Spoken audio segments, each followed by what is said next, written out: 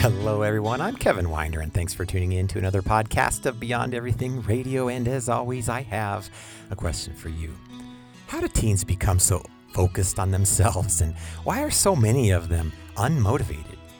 In today's podcast and post, we continue our series on parenting teens with a look at the selfish parent. Now, if something in you is resisting this post because you fear it will simply be a blame game, then you definitely need to hear this. Join me now as we deconstruct some of the ways our own selfishness as parents is transmitted into the behaviors of our teens which frustrate us the most. And this reveals the path to fix many of our problems. Hello, everybody, and thank you so much for coming back to yet another podcast of Beyond Everything Radio. I am your host. My name is Kevin Winder, and I am super glad that you are here, and you are brave. You came back to episode 6 of our Parenting Teens series. If you're just joining us, we are in this series where I'm talking about parenting teens, and I know that it has felt a little uncomfortable. I've had some comments, hey, Kev, you're being a little hard on parents. Not everything is our fault. You know, the teens make choices themselves, which make the problems harder. They've got other influences in their life, like school and the media and everything else, and a lot of friends who have zero wisdom. So yes, parents, I sympathize with you. Please, I hear you. Today isn't going to get any better. Yes. Thanks for joining. Please stick with this. Hear the heart that comes through. I know I tend to be kind of critical sounding. Maybe that's my voice, my tone. I don't mean it that way. I truly am passionate about this. I love parenting. I love teens. I always have. I started out my life trying to be a youth pastor. I did that for 20 years. I've always worked with teens. I have had kids. I've raised teens. And now I coach teens on a mountain bike team. So yeah, I am in this, folks. I live it with you. I share this with you. And this is not just a beat down. This is a tool to help you see beneath the surface. And I know that it hits that sore spot, but that's the sore spot that is going to open up the healing and the change that you really want. Just a therapy session that gives you a parenting trick or technique isn't all you need. And I am going to offer some stuff that I've done, just sharing with you today that might open up some ideas for you. And then later in the series, I am definitely going to give tips and pointers. But please, folks, we have to peel the onion all the way back first. And that's what this is about. This is podcast number 373. It's part 6 of our Parenting Teens series, and I call it The Selfish Parent. I know, I get it. Yippee! This is the episode where you hold parents responsible for all their teens' behaviors and life choices. I get it. It doesn't seem fair. And I get that all kids and teens, they're all different. The personalities are different. Your situations are different. I know some of you are single parents. Some of you are dealing with huge financial struggles. Some of you are dealing with deep emotional, chemical problems, relationship problems. All kinds of things are in this mix. It's multidimensional. I see that. I understand that. What I'm inviting you here is to be self-aware and take a serious, sobering look at yourself and your behavior and where it comes from and where it started and how it plays into this thing that's called a problem or an issue or something that is in your face every day as demonstrated through the life of your teen. And I get it. Parents, we are not entirely responsible. But parents, we are primarily responsible. So the theme in this series is that change starts with us. Our love for our young people and our willingness to honestly appraise our contribution to the problem is required. The tone-deaf parent who won't take any ownership, I can almost guarantee has really harsh difficulties with their teen. I know teens contribute their fair share of pain and frustration and confusion. I get all that. But if we are truly seeking healing, lasting, lifelong healing in these dynamic displays, which we are seeing, then we as parents, as the adults, as the leaders, it's incumbent upon us to close the gap between us and our teen. It is not up to them to close the gap. We have to initiate the change as the leader, as the adult. We can't just wait for them to fix it. It's not within them to do so. After all, teen problems are mostly parenting decisions that have started in their young children. And the issues that you saw in your young children are problems of your parenting decisions when they were babies. And baby problems are deficiencies in your parenting philosophies. So if you really want to get behind the underlying philosophy of parenting, I invite you to review my series called The Power of Parenting. And I have a link in my blog, Thrive in Exile, to that. Now, selfishness is the plight of all humanity, of all ages, in all times, in all economic situations, in all countries, lands, and religions. Selfishness, we are just inherently self-centered as people. And each person makes decisions primarily based upon what's in it for him or herself. Okay? None of us escape this. This is our default mode. You know, a crying baby, a toddler who can only know what they want, is just a full display of selfish self-centeredness, and it's by design. And a selfish teen, these are all basically running around on our shared standard operating software. But there's something unique about a teenager that is not shared, and the toddler who's standing in front of you in front of the TV. You know, that's always the example. They don't realize they're blocking the view of others when they just go stand in front of the TV. They're not self-aware in that way yet. But during adolescence, the brain changes, and it starts to enter the stage called formal operations. And formal operations is where the brain begins to think critically. This is the time when teens become highly self-reflective and self-aware and obviously self-conscious. That's why parity with their peers, looking the same, acting the same, sounding the same, doing the same things becomes so vital, because that standing out, that being different is so hard. And now being different is kind of the cool thing. And now everybody is different, which makes them all the same. So this is part of the development process, and it's really important that as we see this developing, you consider the impact on others, right? And how your teen is seeing their relationship to others. It's important. And this is when teens critically examine their parents by comparing you to everybody else. They're gauging their parents next to their friends' parents. Oh, my parents are way meaner, stricter, harsher than you. My parents are way nicer than those parents. Oh my gosh, that's the kind of level that it's at. And one is just simply a good, bad assessment. The other is they start delving into that. My parents would never do that for me. Why?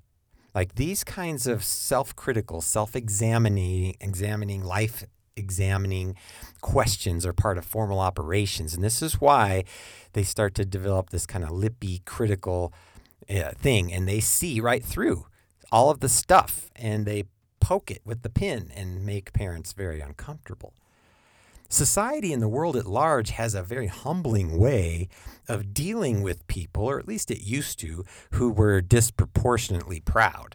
Like you can either get proud by being cocky or, by going the other direction. But like if you get like disproportionately too big for your britches, life kind of has a series of beatdowns and disappointments. We used to call these rites of passages, where you realize you aren't that great. But nowadays we seem to live in a world where so many people grow up in environments where they are disproportionately praised, and they end up on America's Got Talent trying to sing, and literally nobody in their life who loved them told them they do not have the ability to sing. Like it's never, like no one's ever told them that. So they just, in their heart, they want to sing, but they literally can't. So those harsh realities are usually just kind of pummeled into people. And usually parents are training their teens to kind of consider those realities and trying to make warnings about, hey, this is going to happen if you don't get your stuff together. But these warnings don't go far enough. And then parents feel like, well, I tell them, but they don't listen. Ironically, sometimes the most proud and egotistical people rise to the top of their game, and it just validates their prideful behavior. Sometimes the world just makes the proud worse. But to truly get to the heart of this pride, this overinflated sense of self, this selfishness, we have to really discern and deal with it spiritually. And the word in the Bible for the soul or the inner self is called the psyche, and it's where we get our word psychology. So you have to really do kind of some soul work. You have to really dive into what's behind the thing inside. And without this kind of soul work, it's really easy for parents to err too far on either side. So let me ask you, parents, do you have a family that really is introspective and is dealing and looking and talking and examining the inner workings of your life? Are you getting under stuff? That's soul work. Do you have a spiritual capacity to see the deeper things?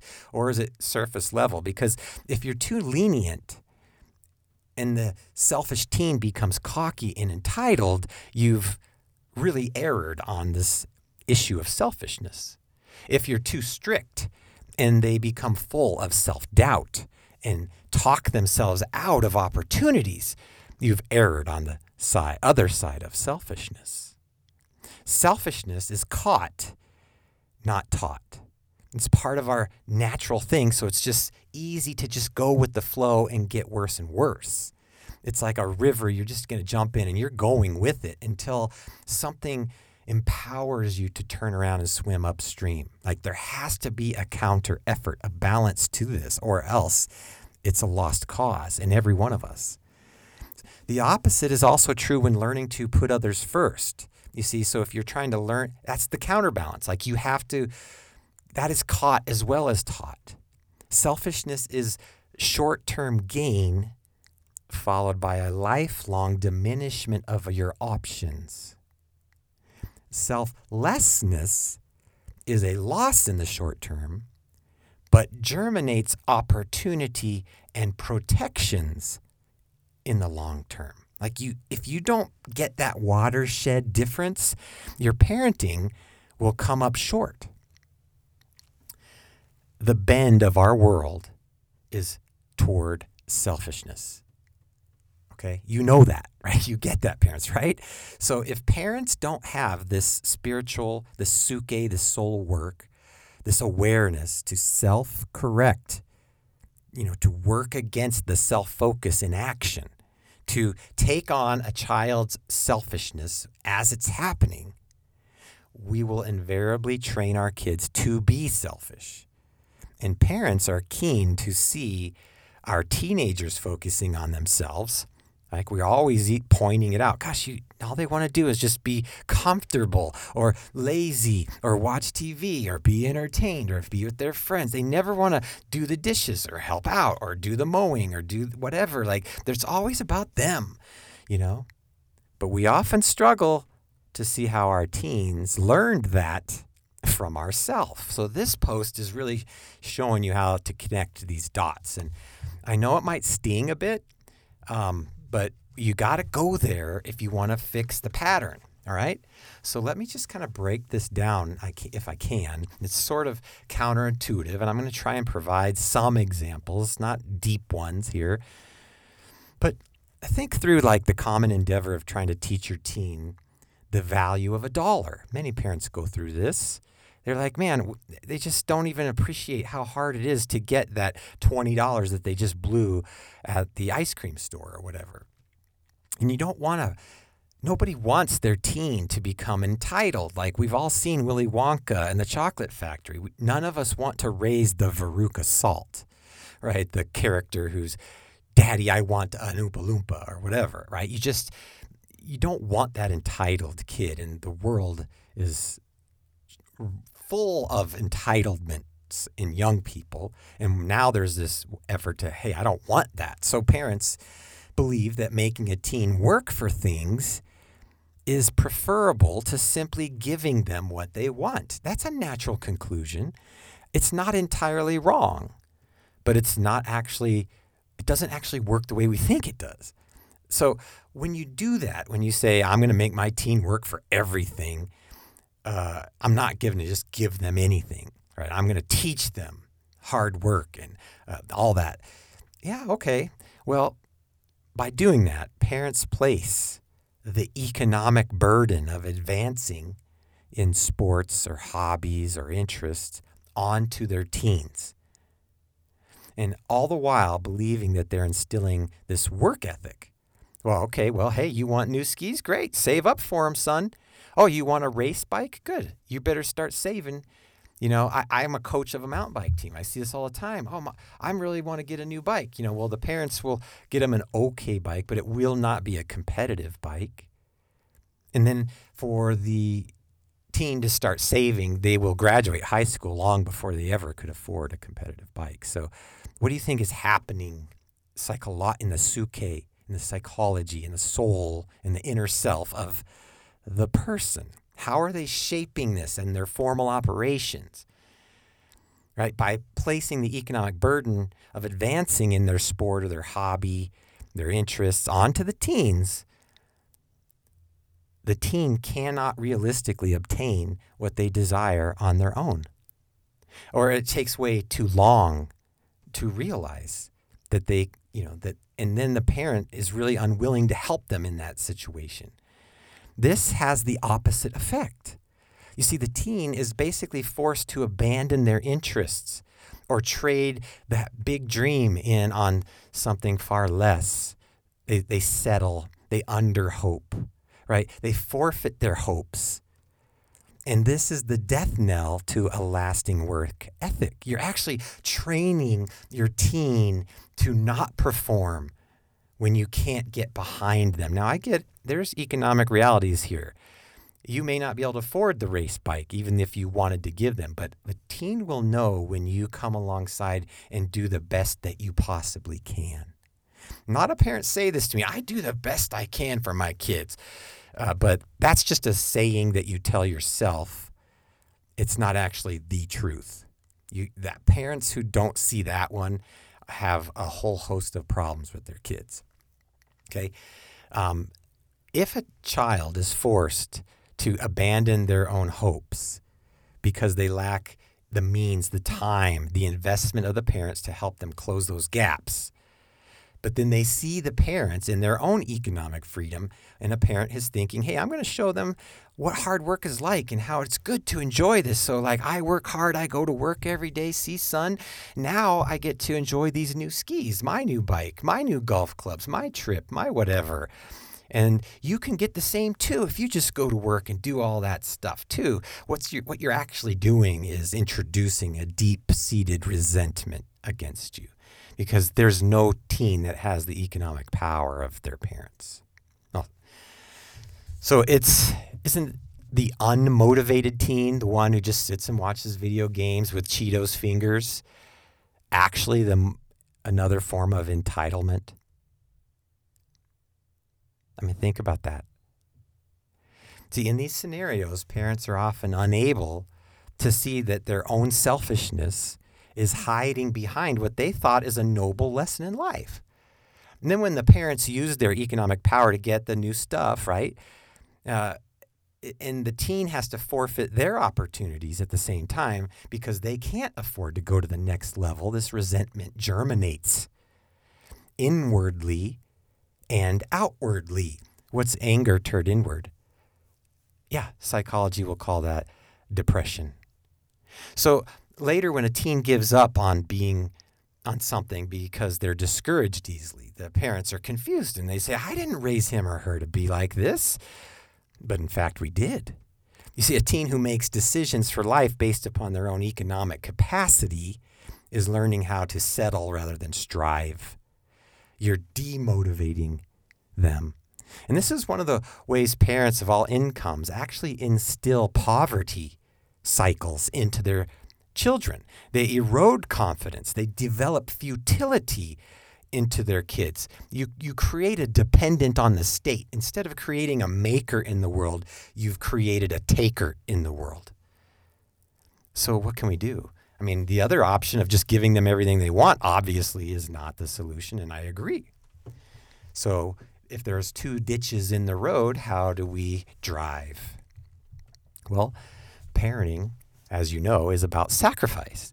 And I think every parent kind of understands this at some levels. Parents must lay down their lives for their kids. And when a parent says, I do everything for my kids, or, I give them the best that I can, most parents don't really understand the level of sacrifice. Now, some parents sacrifice at an inspirational level, and others simply just don't get it.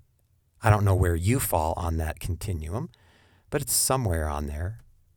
And it starts early. And if selfishness is not corrected in the heart of the parent, usually with a baby, the pathos of selfishness will follow their parenting decisions like a shadow that's cast on the family. A selfish parent who begins selfish will end selfish, and all of the repercussions of those decisions are going to come to display in their children.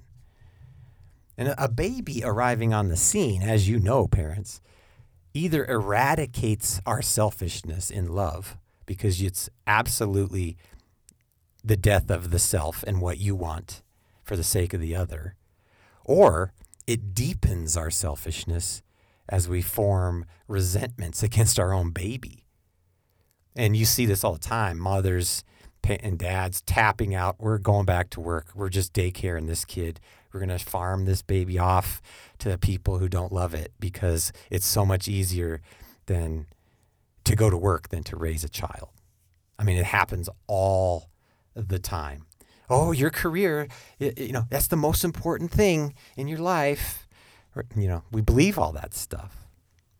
So starting with our children, which is a good lens, I invite you parents to do this exercise and really examine yourself to see if selfishness is behind this so-called economic decision. Do you really need both parents to work? Well, we have to if we have to pay for our house. Well, do you need that big house? Do you need to live in that neighborhood? Do you need to drive those cars with those car payments? Is a career or a house or all of that, the location, is it really that important? Is it more important to you than your responsibility to be present and available as a parent, as a loving parent? Like, who in the world will love our children like we do?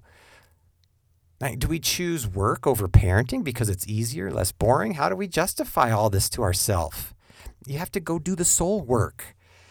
Further, how are we justifying these decisions to our kids later? You want us to pay for this house, you want your stuff, you want your lessons, you want this, la, la, la, la, la, la. Well, then that's what you get, kids. See, only a minority of situations are such that a parent has no other choice. That does happen, and I sympathize with you if you're a single parent or have a situation that requires it, if you're at the very bottom of the economic food chain because of other decisions that you've made. This is all part of it. Right? The chain of decisions impacts the future. Like, if you don't like your present, change your decisions now and your future will be different. I mean, there's no rocket science here.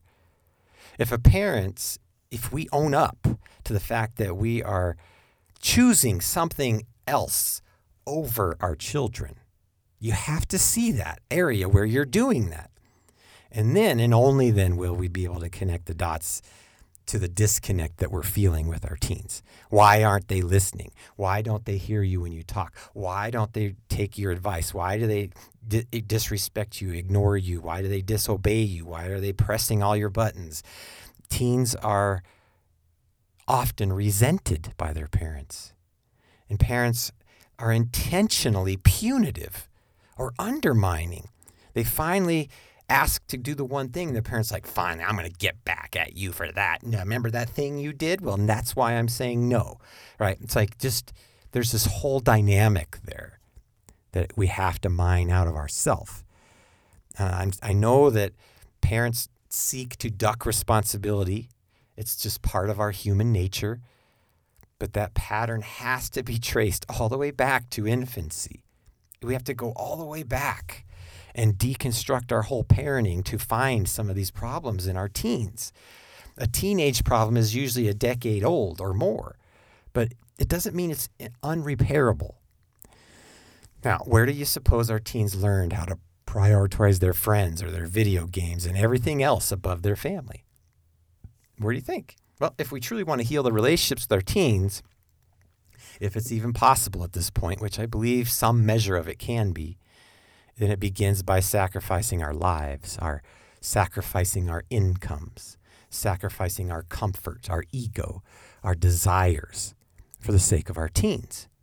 See, once they see our sacrifice, then respect is possible. Without that, respect is not usually possible. And once it's really lost, it's very challenging to rebuild it without a huge display of sacrifice.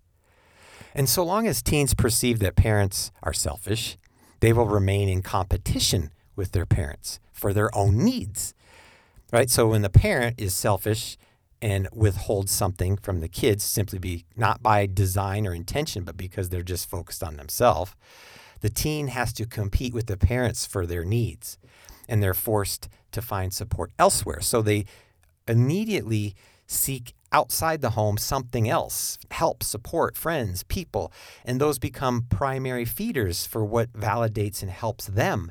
And therefore, the parent is no longer the primary influence. You've forfeited it. See, if a house, cars, hobbies, a parent's new romantic interest, because everybody's divorced now and they just get married or start dating other people. Now you've got all these other relationship dynamics into the family. If all that stuff becomes the priority, if all that stuff is first to parents, how can we blame a teen for later disregarding his or her parents and their advice? Like, doesn't that just seem to make sense?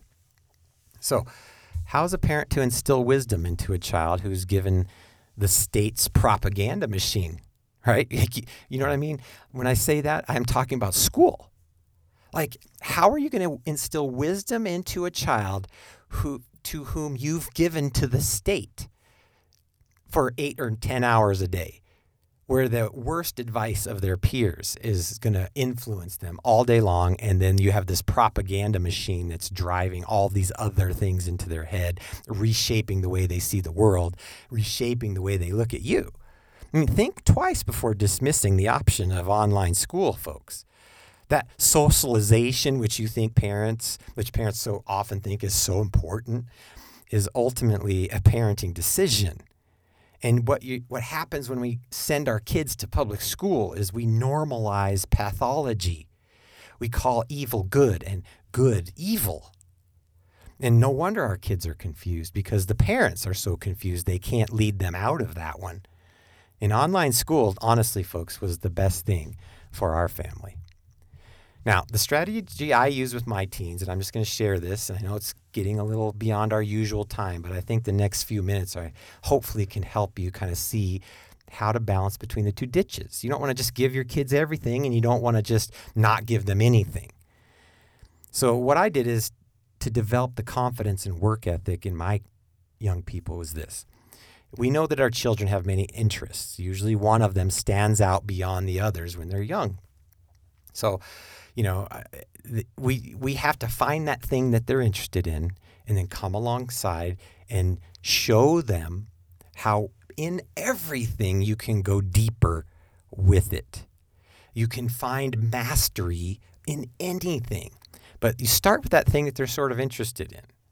So my kids were interested in different things, and my son was interested in Legos and all those kind of stuff as a young kid. And then later he took an interest in airplanes. I'm not an airplane guy, but he got a little remote control airplane and he started flying it. And of course it crashed and broke. Now most parents might buy a cheap plane or help them get started if that was their interest. But then when the plane crashes or needs repair, they leave it to the kids to either work it off or fix it themselves, which never really works. They don't have the glue, the things they need to make it work. The servo needs to be replaced. The wheels bent. They need, like all those things are kind of a pain for a parent to restore. And sometimes it's costly or, it's complicated. And so it just kind of gets shoved off like, yeah, don't worry. You're not really into planes anyway. It was fun, but, those things are cheap, blah, blah, blah. And what you're doing is you're pulling back. You're letting the interest die because the child lacks the economic power to overcome the challenges that are inherent in all endeavors.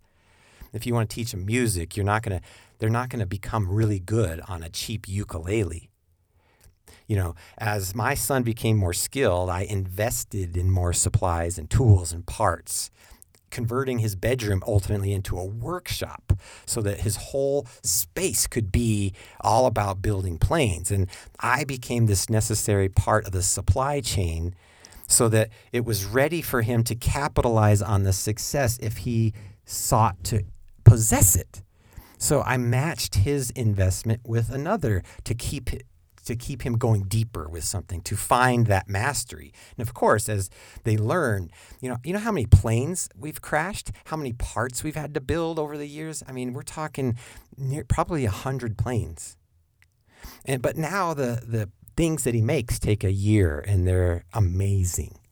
And he's focused and he's learned that there's countless little steps to making something amazing. This has happened with my daughter and her business endeavors. She's always entrepreneurial. We come alongside her. What do you want to do? You want to start a business? Great. Let's help you get all these things you need to have a business. And then we'd show her and teach her. And she got into the Young Entrepreneurs Association. She did all these things. Like you come alongside them with their thing. Don't push your thing on them. Come alongside and support their thing.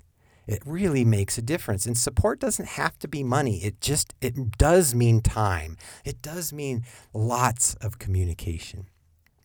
And this is where everything gets better. But think of all the time you get with your kids and how much you get to learn who they are and how much respect you gain for them and how they feel when they see your respect and how they feel when they accomplish something. It's amazing. So in these simple examples, I hope I can show you how to not overdo it or underdo it, but you have to totally do it in some ways. Like you're coming along to incentivize that motivation. Then they take that motivation, they get to that next level, and then they receive the benefit and the self-confidence. You see, self-confidence only comes from accomplishment. An accomplishment, folks, is not a high score on a video game. That is not an accomplishment.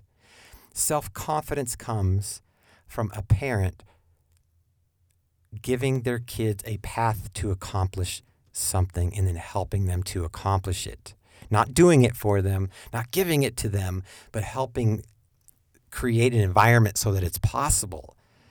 It's not coming from you praising your kids and just saying, oh, you're a confident kid. No, you're not. That's what's got us into this place, all the 80s psychobabble. Accomplishments come from a lot of work and steady progress towards something. Instead of making our kids entirely responsible for accomplishing something, we made them responsible for the work. And we were responsible for providing what was needed for success. You see, a work ethic is a motivation issue. A motivation issue is a belief system that's trained by the parents. Do you see how Soul Work Now connects the dots? Not only does this simple tweak create endless opportunities to connect and stay involved with our teens, but they inherently develop a work ethic because our parental inputs supplement the motivation along the way and keep it going. We're filling up that tire with air so it keeps rolling. Over time, they learn how success comes not by one single person. Like if you train your kid to be successful in and of themselves alone, you created a complete monster in our society. But success comes by those around us, helping us along the way as we contribute our part. We don't give them the time, then they won't give it back to us either. And so, folks, I got a couple last thoughts as we close this out. These life passions that are part of our children, it's super tempting as parents to leverage their hobby, their endeavor, their toy, their whatever possession as a threat or a bribe for good behavior. I see this in coaching too. Like, they want their kids so bad to be involved in something, but they're just kind of motivated. So the parent will go out and overbuy a bike way too good for the kid.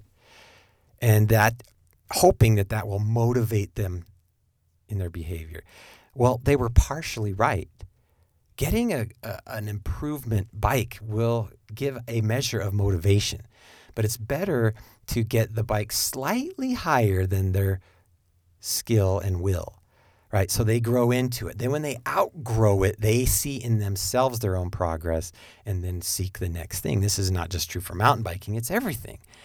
But these hobbies, endeavors become the check engine lights, folks. Like, when your teen starts going off the rails, the first thing that goes off the rails are these hobbies and engagements. As soon as they check out of the sport or their thing and they go into this other thing, you immediately know as a parent, that's a check engine light, something's up. When they lose motivation or it lacks, it comes from inside our teens at that soul level too, not from the outside. And parents provide the environment which either kills motivation or fuels it. The more connected you are, the more you can make a mid-course adjustment immediately as it needs there. That's the coaching role of a parent. It just takes self-awareness and a willingness to sacrifice, turn off your life and focus on your kids for a minute. When a parent can't be bothered, their kids will eventually not want to be bothered either. The only motivation a teen will know is which their own selfishness induces in that case. Do you understand that? Like, when a parent is disengaged and can't be bothered, then the only thing a teen will be motivated to do is to leave or find help elsewhere. That's not just a parenting failure. That's a societal failure.